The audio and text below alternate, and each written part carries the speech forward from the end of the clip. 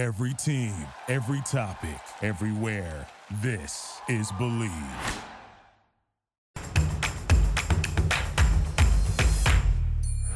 Hello, everybody, and welcome into the History of, presented by the Believe Podcast Network, LA's #1 home for sports podcasts. I'm your host, Wolfie Tash. On October 17th, 1999, the Staples Center was officially unveiled to the public. The 950,000 square foot arena was set to become the home to 3 different professional sports franchises, the Kings, the Clippers, and the Lakers. Now, 20 years later, Staples Center is one of the most famous arenas in the country and has held hosts to many famous events such as the NBA Finals, the Stanley Cup Finals, and even a Democratic National Convention. However, the arena didn't grow to fame without some pushback. So, how did a sports arena become one of the most well-known entertainment venues in the entire world? This is the history of the Staples Center. Before we start on the Staples Center today, I wanted to take a minute to talk to you about my friends at mybookie.ag. If you're looking to make some money this year just by watching football, then this is the place to go. With MyBookie, you can place bets before, during, and even after games have started, and it's super easy to use. So, do the smart thing and go to mybookie.ag. No one gives you more ways to win than they do, and MyBookie's got the fastest payouts and better lines than any other sportsbook out there. I only use MyBookie to place my NFL bets, and you should too. And hey, if you sign up today using the promo code HISTORYOF, MyBookie will double your first deposit for free. So remember, that's MyBookie.ag and use promo code HISTORYOF, HISTORYOF, to get started today. You play, you win, you get paid. Now back to the history of. Prior to the construction of the Staples Center in the late 1990s, the Lakers, Kings, and Clippers bounced around between the LA Memorial Sports Arena, the Forum, and the Long Beach Arena. The Lakers and Kings both decided to move to the Forum once it had been completed in 1967 and would spend the next 30-plus seasons calling it their home. The Forum would grow in popularity and eventually in the 1980s was known as the Mecca of LA sports entertainment. The Lakers would win 5 NBA championships during that decade, while on the ice, the Kings brought one of the greatest players of all time, Wayne Gretzky, to grace the Forum with his presence. The Forum was a great place for sports because it was on a large piece of open land, had plenty of parking to fill the arena at any time, and it was very close to LAX, which made travel easier for visiting teams. The Clippers would eventually join the Kings and the Lakers in Los Angeles in 1984. However, they played at the LA Memorial Sports Arena, and, well, you kind of know about them. They were really not able to see the same type of success as their counterparts at the Forum saw. While people in LA loved their sports teams and enjoyed going to their games, the city had an issue with the fact that all of their basketball and hockey teams played their home games so far away from downtown Los Angeles. At the time, only one sports team was playing near downtown LA, and it was the LA Dodgers who played at Chavez Ravine, and even then, they weren't still technically in downtown LA, as Chavez Ravine sat on top of a hill which sat above downtown. So the city realized that they wanted to try and revitalize the downtown community. Now, for anyone who ever came to visit Los Angeles before 1999, they knew that seeing downtown LA was definitely not at the top of their list of sightseeing activities. The city had so much to offer in different parts of the town, like the coastal beaches, Hollywood and the Walk of Fame, and, of course, Inglewood, where most of their sports teams played, whereas downtown didn't have a great reputation. They used to say downtown was the place you only went to find the train, buy illegal fireworks, or get a fake ID, and it was pretty run down. It did not have many attractive areas for people to spend their time and money, and especially not to take the family out, if you know what I mean. In 1995, Kings owner Philip Anschutz was looking for a new home for his team, and he had approached Ed Roski of Majestic Realty to help him find a new location for the Kings. The two began to search different areas throughout LA to build their stadium, and they weren't really finding much success.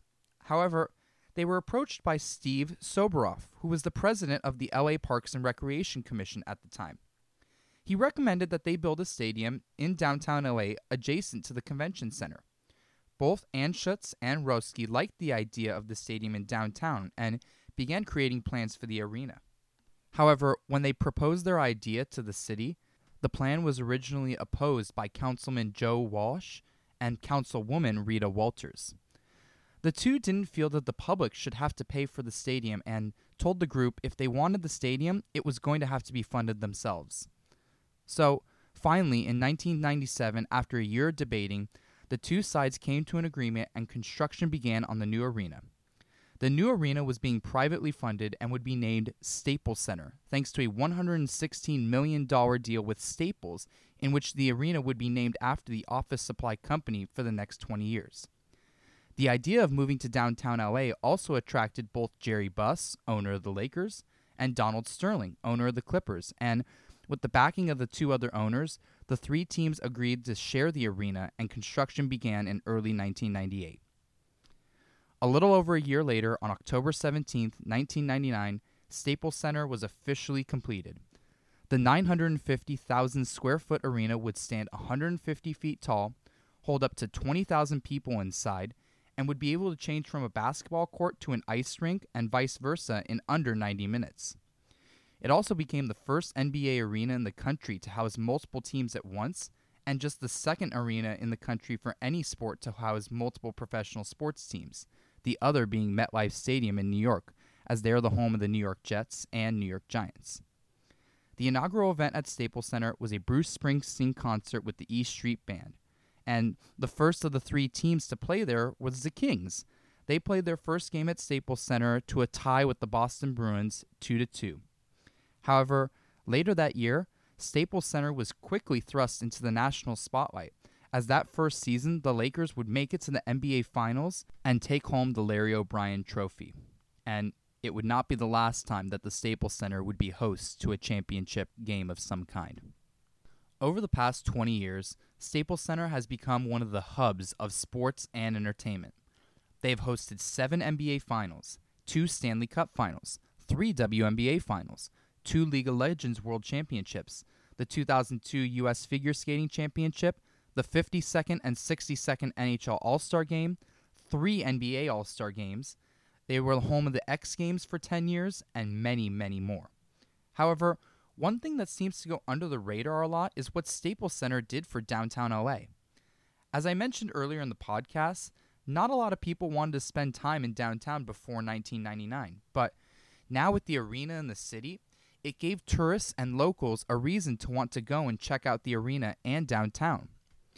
In 2007, Staples Center's parent company, AEG, opened a $2.5 billion complex called LA Live. LA Live would contain an open plaza, a concert hall, a movie theater, a bowling alley, and lots of shops and restaurants to attract people into the area. And as the city started to grow a little bit, so did the tourism and just the overall abundance of people wanting to be in downtown. Once LA Live was completed, the city began construction on new apartment complexes and began to build more and more to keep up with the demand. And today, downtown has been transformed into one of the most popular destinations in all of Los Angeles. Today, too, Staples Center is one of the most recognizable venues in the entire country. It has been named Arena of the Year 3 separate times and hosted some of the biggest and most important events in sports and entertainment history. It now hosts over 250 events a year, including basketball games, hockey games, and concerts, sees approximately 4 million visitors each year. And in 2028, it will host all basketball competitions for the Summer Olympics, making it the first time ever an Olympic event will be held in downtown Los Angeles. In a way, you could say that Staples Center saved downtown LA and helped revitalize a rundown community. Los Angeles will always be grateful for what the Staples Center did for the city, and the Staples Center will continue to operate for many, many years to come. Thanks everybody for tuning in and listening today. Be sure to check out the next episode of The History Of coming soon.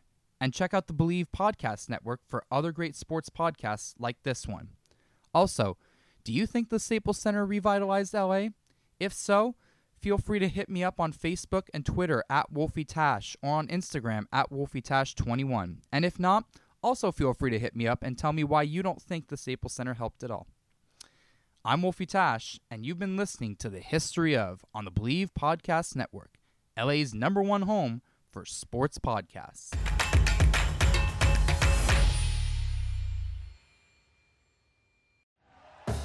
Thank you for listening to Believe. You can show support to your host by subscribing to the show and giving us a 5-star rating on your preferred platform. Check us out at Believe.com and search for BLEAV on YouTube.